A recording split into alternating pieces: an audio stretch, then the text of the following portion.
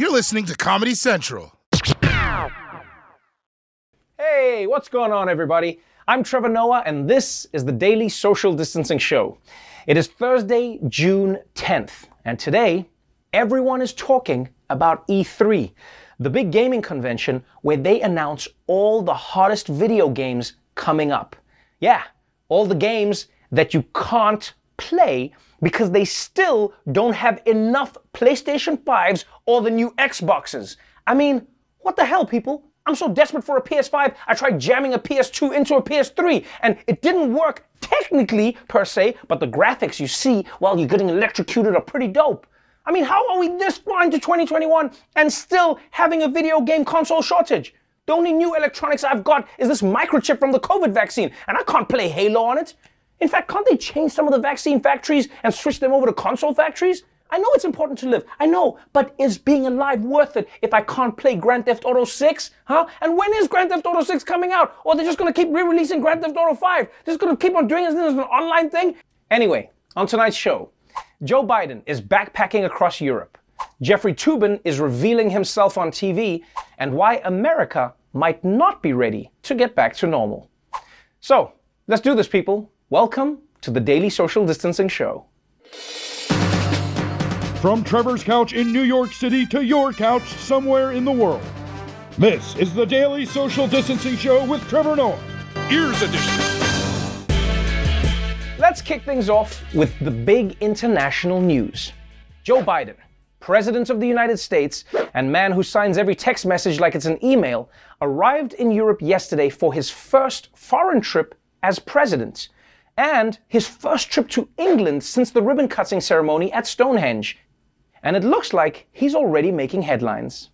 This morning, President Biden is in England, where he's set to meet with Prime Minister Boris Johnson before the start of the G7 summit. Mr. Biden is also expected to announce a historic COVID vaccine donation to low-income nations. 200 million doses of the Pfizer vaccine this year, 300 million by the first half of next year, all going to 92 countries who need it the most. One of the key sort of highlights of their visit together will be this re-signing, this reaffirmation, as it were, of the Atlantic Charter, a new Atlantic Charter modeled after that post-war declaration from 1941 between FDR and Winston Churchill, focusing on the cooperation between the two nations. It'll highlight things like defense and trade, climate change, and a shared effort to combat cyber threats as well.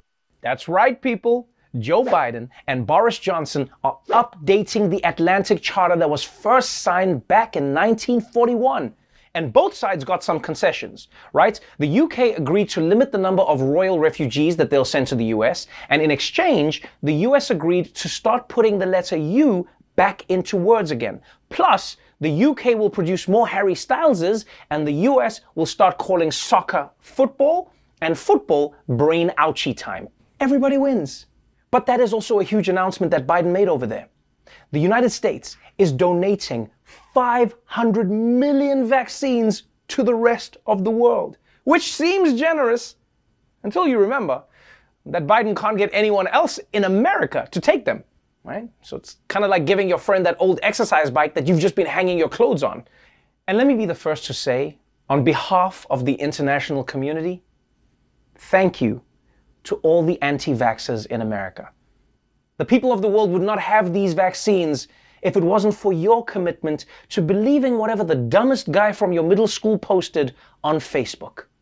You guys are the real heroes. Moving on now to some breaking science news. We're all familiar with the oceans of the world, right? Atlantic, Pacific, posh and sporty.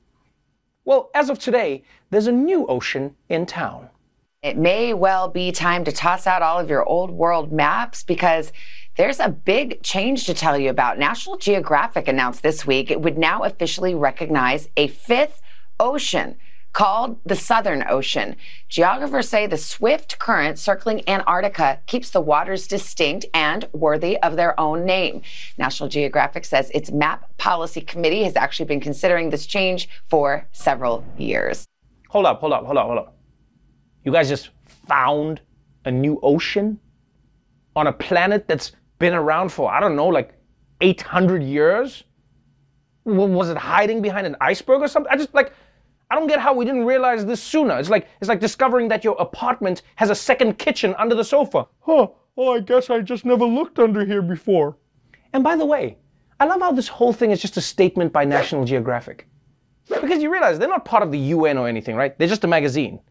But they're the magazine about nature, so we all go with it. Oh, National Geographic says it, yes, yes. It's almost like if Playboy announced that there's a third boob, we'll all be like, well, I haven't seen it, but if Playboy says it, it's gotta be true. But I have to ask, have humans learned nothing from colonization? We shouldn't go around drawing borders around the places we don't live, right? That should be up to the fishes who live there. And that's why I went under the sea to ask them about it in person. Hello, my fish friends! Where would you like us to draw your borders? What? No! Why don't you go back to where you came from, you racist ass fish? You're gonna say that to me, I'm trying to be your friend. I'll see you at sushi. I don't even know where fish learned the N-word. In other science news, let's talk about death. It's when you get cancelled by nature. But if you've been looking for a loophole, a new discovery might just give you some hope. Well, listen to this story. Scientists say a tiny worm has come back to life after being frozen underground for 24,000 years. I'm not sure how they know that, but they say the microscopic organism you see here, even though it's not thrilling, well, Russian scientists say they found it in the permafrost lands of northeastern Siberia and transported it to a Russian lab to examine its biology and history. Scientists say the worm has by far the longest recorded survival period in a frozen state. Wow. A worm coming back to life after 24,000 years. What a miracle of science and nature and life. I'll give you $5 if you eat that thing. And you know, we always think about things from our perspective as humans, but can you imagine what it was like for that worm? I mean, that worm was probably surprised to see human scientists around him because 24,000 years ago, we were all just cavemen. That's how much things can change in 24,000 years. In fact, all those people who go into cryogenic storage now, they might wake up in 24,000 years and find out that the worms are now in charge. Well, well, well. If it isn't the guy who dissected my ancestor in 7th grade biology, how the tables have turned. Also, no disrespect to worms, but it's probably easier to survive getting frozen when you're a worm. I mean, worms don't have a whole lot going on. You know, they're pretty much just a mouth and a butt. That's it. Pretty sure God was running out of ideas for animals. Then he saw that cardboard thing in the middle of a paper towel roll and he was like, okay, that's a living thing now. And finally, some big media news today. CNN analyst Jeffrey Toobin returned to the air for the first time in 8 months and had to have a pretty painful conversation about why he hasn't been on TV.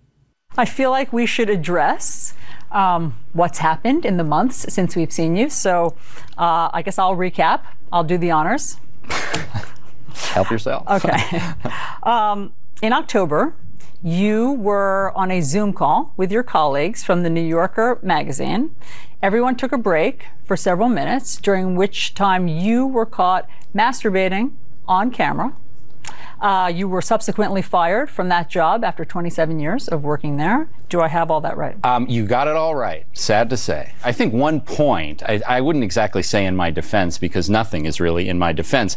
I didn't think I was on the call. I didn't think other people could see me. Now, that's not a defense. This was deeply moronic and indefensible, but I mean, that is part of that is part of the story. And, you know, I have spent the 7 subsequent months, miserable months in my life, I can certainly confess, trying to be a better person. I mean, in therapy, trying to do some public service, working in a food bank, which I certainly am going to continue to do. But I am trying to become the kind of person that people can trust again. I can't watch. Oh man, I cannot think of anything more awkward to watch than that interview. Okay, maybe one other thing. And you know, I bet the awkwardness lasted after that interview too, because you know that Jeffrey Toobin doesn't trust cameras anymore, right? And cut. All right, Jeffrey, We're clear. So the camera is off. Yep. I'm just gonna smash that camera with a hammer, if you don't mind. You know, I don't know if you picked this up, but one thing I don't get is when he says he's been working in a food kitchen. Like, I mean, that's great, don't get me wrong, but I don't really see the connection with what he did. You know, if anything, that's just unfair to the people at the food kitchen. Hello, would you like a piece of fruit? No thank you. I think I'll go a couple more days without eating. But let's move on now to our top story. Thanks to America's successful vaccine campaign, millions of Americans are finally getting back to doing the things they used to do before the pandemic, like going out to restaurants, seeing friends, and then shit-talking those friends to another group of friends. Yeah, I know what you said about me, Mary. People talk. But apparently, a lot of people aren't quite ready to be part of society again. And we'll tell you why in another edition of Return to Normalish.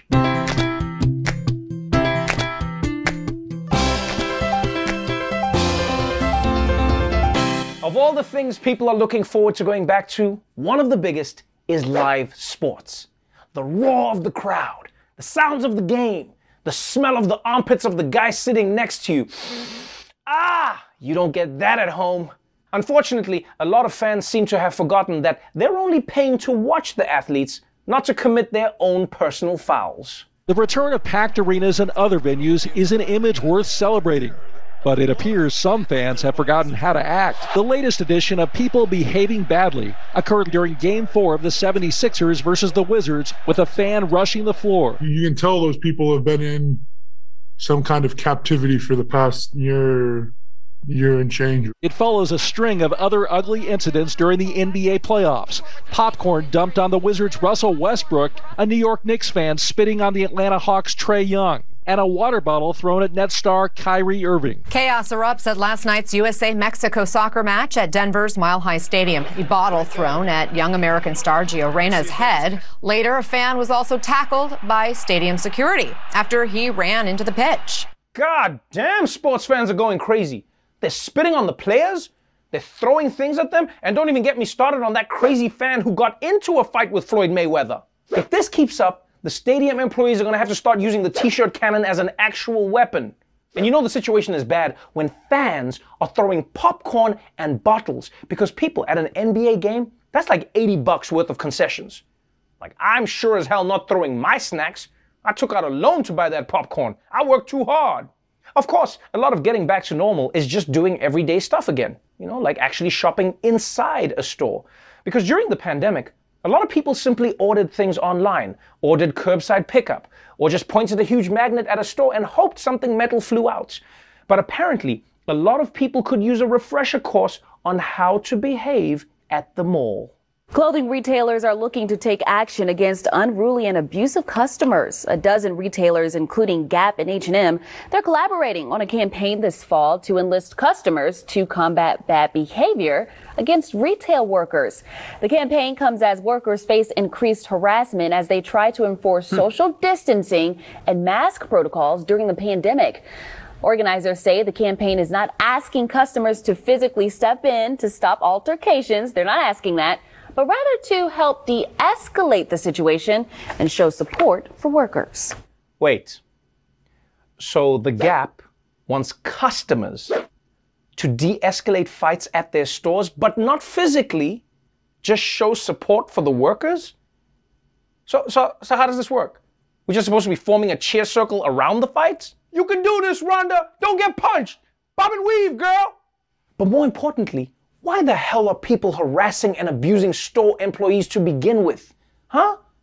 People in stores deserve respect. They work long hours. They help you find what you need. And on top of all of that, they tell you that you can pull off that jumpsuit, which is why you pull off that jumpsuit, because it's all about confidence. But it seems like right now, some of the biggest failures at returning to society are happening on airplanes.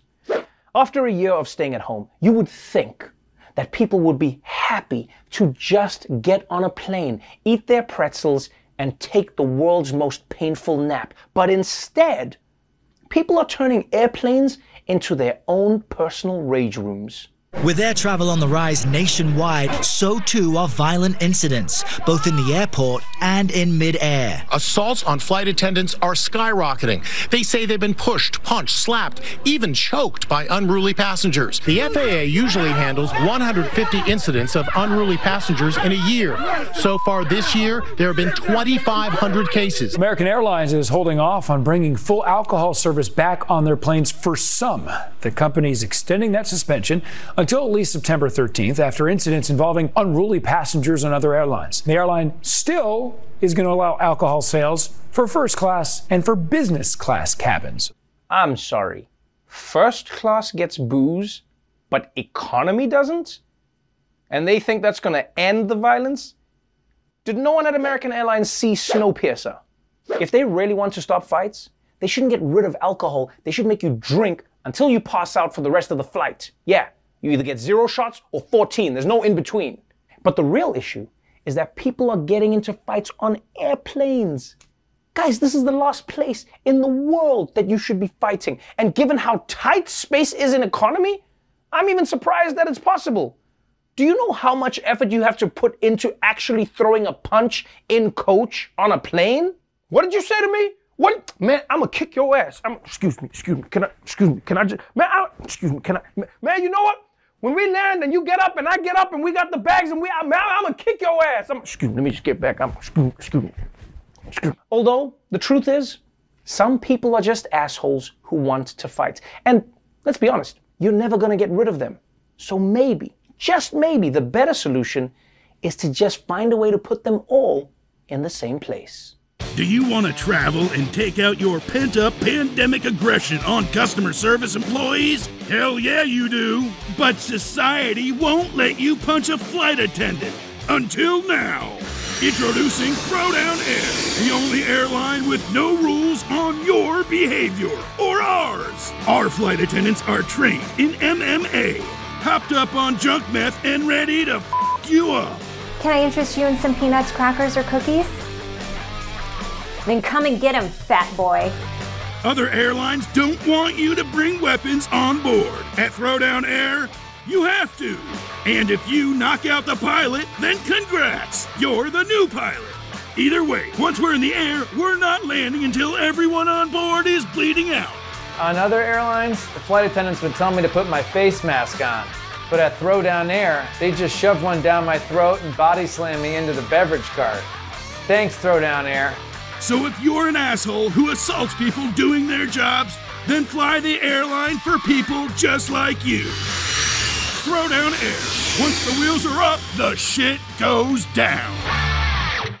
All right, when we come back, gaming star FaZe Nick Merckx will be here to discuss landing on the cover of Sports Illustrated magazine. Stick around. Welcome back to the Daily Social Distancing Show. My first guest is Nick Kolcheff, known in the gaming world as Nick Merckx. He's here to talk about being one of FaZe Clan's biggest streamers, the rise of esports, and being on the cover of Sports Illustrated. Nick Kolcheff, aka Nick Merckx, welcome to the Daily Social Distancing Show. What's up, T?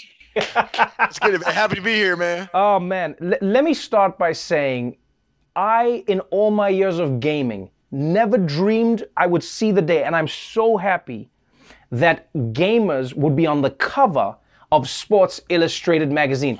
You are literally on the cover with the team of FaZe Clan of Sports Illustrated. Please tell me that is beyond a dream come true. Oh my God, are you kidding me, man? Yeah, dude, listen, I mean, I come from a sports family. I played all kinds of sports growing up. My whole family is deep into sports, college sports, like pro sports, serious stuff.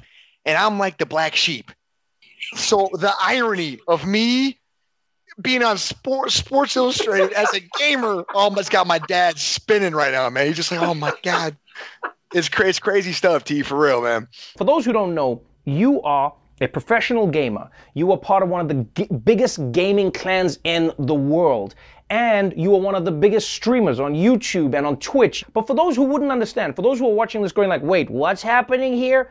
Can you explain to them why people would want to watch someone else play a video game? You know what, man? First of all, I don't know, but the way I wrap my head around it, gaming's huge. And I remember growing up, I loved football. I would idolize Tom Brady, just the NFL guys, and I'd want to watch them play. And now there's a lot of kids that are growing up and they're playing video games just like you and me did, T. And they want to watch people that go up on the stages and win the cardboard checks. There's an attraction to watching people that are great at things, like you and hosting your show, man. Nobody can do it like you. There's a reason you're up here. There's a reason you have your show. Same thing, man. But I would love to know from your side how you've turned something that was seen as a fringe thing, playing these video games, into the business that you've created. Because now, FaZe Clan is worth hundreds of millions of dollars. You guys are franchising. You guys have fans. You guys have stadiums that are sold out when you're doing your events. Tell me how you shifted from we play games with our friends to this is a new business that everyone's trying to invest in. That's a tough question, but it's a great question because it is for sure a business now. There's a lot of people jumping in. Gaming's becoming just a real normal thing nowadays, I got to give a shout out to my team because I mean, Trevor, listen, man, I'm great at pressing the buttons on the controller, man, but I'm kind of a dumbass, So when it comes to business and being business savvy and stuff, I mean, I've learned along the way, but it's really weird, man. I consider myself just super fortunate. I'm one of the people on planet Earth that do something every day that I love, and I know it's cliche to say, but I love this, man. Like I was playing sports in high school. I had a 2.0 GPA. I was hanging on by a thread. My family wanted to send me away. I mean, the attitude problems, the whole shebang. I mean, I knew the only thing that I ever did that I loved was to play the Halo and play the COD. Right. So I guess to answer your question, I think it's kind of lucky in some ways, but it was easy to turn into a business when I didn't even know it was a business. I mean, I was just doing something that I love to do with all my buddies, and Justin TV turned into Twitch, right? And before you knew it, my 80 viewers turned into 1,000, and the cardboard check for 10K turned into 100K, and it just got bigger and bigger and bigger. And I kind of lucked out, man. I was, listen, I'm definitely good at the games I play. You say you lucked out, but man, Nick, let me tell you something. This is something I never appreciated about streamers is how hard you guys work. Because on an average day, how many hours a day do you stream? 6 to 8, maybe. 6 to 8 hours. You are there grinding away. This is you. 6 to 8 hours. You're engaging the people. You're playing the game. You're breaking it down. So let me ask you this. What do you think about the future of gaming and where do you think it's going? Because this is what's changed in the world. Gaming used to be a solitary experience. You play Mario Brothers, maybe you play with the people around you. Now you play with anyone, anywhere, anytime. And now because of people like you, there's big money in it and there's big viewership in it. Some of the biggest e-athletes earn the same as athletes in the NBA or the NFL. You've made it so that you're not tied to the game. People want to be with FaZe Clan. People want to be with Nick Merckx. It doesn't matter if it's Fortnite. It doesn't matter if it's Call of Duty. People want to be with you. How do you think you're going to keep growing that? And why do you think it's growing at the rates it has? I mean, I've been in the gaming scene for half my life, very, very long time. And it is just consistently just, I mean, it's something that we can all do. Anybody can play a game, you don't need to be great at it. I got buddies of mine that I stream with every day that are wildly successful, that are not so great, Trev. I'm telling you right now, man. Shout out to my boy Timmy. It's all love, though. I think that the important thing to focus on and why I think it's going to keep growing is that anybody can do it in any stage of life.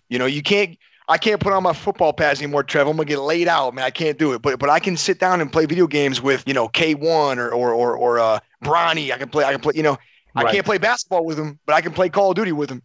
So I think that that's an important takeaway. Now as to what I'm going to be doing specifically to grow my brand and do my thing, just more of the same, man. We've built a community. It kind of goes above just the normal viewer in a Twitch box. Right. I mean, it's a legit community. I got people that have met in my chat box that are married now. I mean, that's real life. So I'm gonna keep doing my thing. I'm definitely gonna keep slaying and trying to push that that idea and that plan that gamers don't need to be skinny little nerds or big beefy. No, man. I mean, you can be athletic, you can game. And I think that's what was awesome about the whole FaZe Clan thing that we did, man. The Sports Illustrated was that those athletes, they're gamers, man. They're and a lot of them are good. Bronny's a baller, man. I mean, K1 can play. So I think that's a really, really important thing.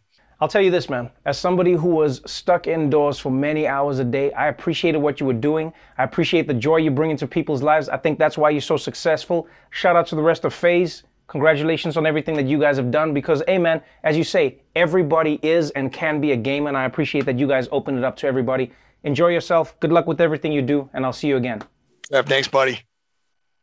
You can check out FaZe Nick Mercs next week on Sports Illustrated's July cover or anytime on Twitch and YouTube. All right, when we come back, the star of the hot new summer movie In the Heights, Anthony Ramos, will be joining me on the show. You don't want to miss it. Welcome back to the Daily Social Distancing Show. My next guest tonight is award-winning actor and singer Anthony Ramos. He's here to talk about his new album and his starring role in one of this summer's most anticipated movies. Anthony Ramos, welcome to the Daily Social Distancing Show. What's up, Trevor? Thanks for having me, my man. Yo, man, I have to have you because today is a special day. I'm not talking about the movies you're doing. I'm not talking about the big moves you're making in music. No, today's a special day because I heard you just got your driver's license. Congratulations. Yo, I got that license, my brother. We tell you, I'm about to be up in these streets. That's how you know what? That's how you know you are a native New Yorker is when you're, what are you, 29 now? I'm 29, man. Yeah. 29 and you're only getting your license now. I just got this movie, man. I'm out here shooting this Transformers movie in Montreal and they want me to do these car stunts and they were like, yo, my man, let me tell you who's not doing stunts. Unless you go ahead and get, we putting you on this rig if you don't get this license. Did you even tell your instructor why you were doing this? Did you say, yo, I need to pass this thing because I'm doing Transformers, man? I didn't tell her anything. She wasn't even about it. She was just like, she got up in the car. She's like, is your car sanitized? I was like, yo, my bad. I was using my mother's car. And my mom didn't have anything in her car. I ran to my boy's car real quick, sanitized the car. She was like, okay, thank you. And then we finished the test. Yo, I'm talking about she was cold, bro. Congratulations on the driver's license. And now let's talk about all the big moves you're making. First and foremost, one of the most hotly anticipated films of the year, In the Heights. It's finally coming out in theaters and on HBO Max. And you, my friend, are the star of the show. Tell me about what it feels like to get to this moment and why you think this film is so special to do it with. I mean, look, man, I'm grateful. Wow. I auditioned for the show when I was 19, didn't get it. I eventually booked it, a role in it, in a show that was happening in Salt Lake City, Utah. And then later on, I meet Lynn and we did Hamilton and fast forward, we were able to shoot the movie after 10 years from the first time I auditioned and didn't get that tour, So and this show means a lot to me, and I'm grateful that I get to be a part of it in any way, and it just feels like a story celebrating life and celebrating us coming back and not only a story about music and culture and this community of people who are just getting after it every single day and loving on each other in the midst of whatever hardships are thrown at them and people who are dreaming big, like it feels like a celebration of life and us coming out of the other side of what we've all been through. You feel that coming back into the world today. And what I think what makes this story so special is that it is quintessential, but at the same time it feels fresh. It's a fresh cast. It's a group of talented people who've come together under the guidance of Lin-Manuel Miranda, who you count as one of your fans. I want to know what that relationship has been like for you. I mean, I learned something from him every day, how he navigates through the world, and how my man's changing the lyric here and there. My man's making adjustments here and there, right? I think he's a genius. And I think a part of his brilliance is, number one, right, when to know when to lean in and also when to let go and let his collaborators do what they got to do, right? We're going to put together the best group of people we can to make this thing as fly as possible. We don't need this person on the marquee. It's not about one person in the show. It's about the people in the show, and it's about the story. That's what it's about. I'm grateful for our relationship. This is like the fourth thing we've done together. And right. If he hadn't written this role for himself, this role wouldn't be. I wouldn't be doing it. We wouldn't even probably not be talking right now. So yeah. Yeah, it's interesting that you say that it's not about that one person. It's not about the marquee. It's about the collective effort and all the people who bring the work in to make it so special. Because Latinos are some of the biggest moviegoers, and yet on screen you very seldom will see Latino characters like leading the charge, like where they'll get leading roles. And this feels like something special. Tell me what that's like for you, because you had the dream for Anthony And you've got to acknowledge there's also a dream for a lot of people out there who, whether they're in New York or not, are going like, yo, that's us.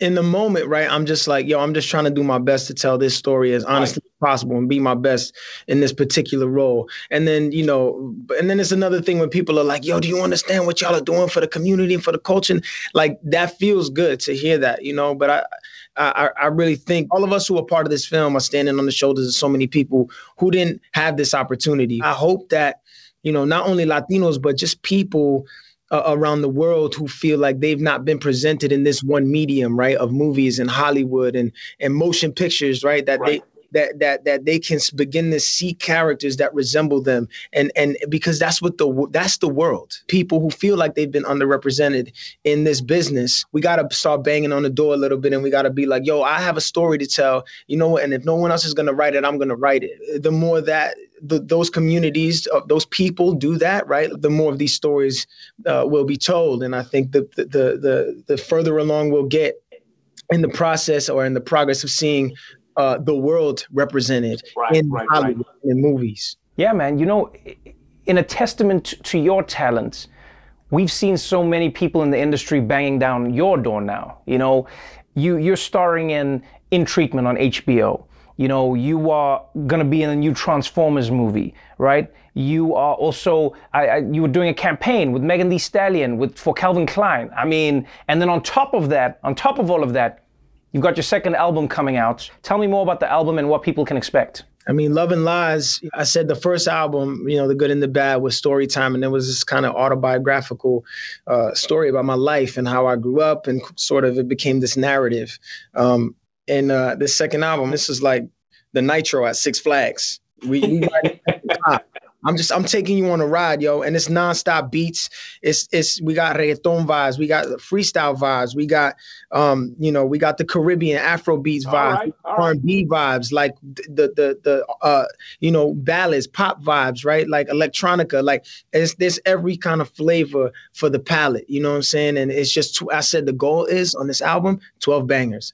That's all I care about. I'm so proud of this record. It's the best music I've ever written, man. And I haven't been this excited to put anything out. I haven't been as excited to put something out as I am for this album. 12 bangers, no skips, 12 bangers. 12 smashes. I'll tell you this now, man. If it's half as good as any of the other things that you've put your effort into, it's going to be a smash hit. Congratulations on everything you're doing. Thank you for taking the time to join us on the show. And hopefully I'll see you again when Transformers comes out. Don't crash the car. Don't get too arrogant. You just got the license, Anthony. We want to see you alive. I know. I'm gonna take it slow, brother. I'm gonna take it slow. I can make it back to you, bro. I appreciate you, my dude. Have a good one, yeah? In the Heights is in theaters and on HBO Max right now. And Anthony's album, Love and Lies, comes out June 25th. All right, we're going to take a quick break, but we'll be right back after this. Well, that's our show for tonight, but before we go, please consider supporting an organization called the Brave Space Alliance. They're a Black-led, trans-led LGBTQ+ center on the south side of Chicago, and your donation helps them provide life-saving resources like support groups, HIV prevention options, and housing and food services for the entire LGBTQ+ community of Chicago. If you are able to help in any way, go to the link below and donate what you can. Until next time, stay safe out there, get your vaccine, and remember, the only people that you should be fighting on planes are Al-Qaeda or anyone who takes off their socks. They're both terrorists. Watch The Daily Show weeknights at 11, 10 Central on Comedy Central, and stream full episodes anytime on Paramount+. This has been a Comedy Central podcast.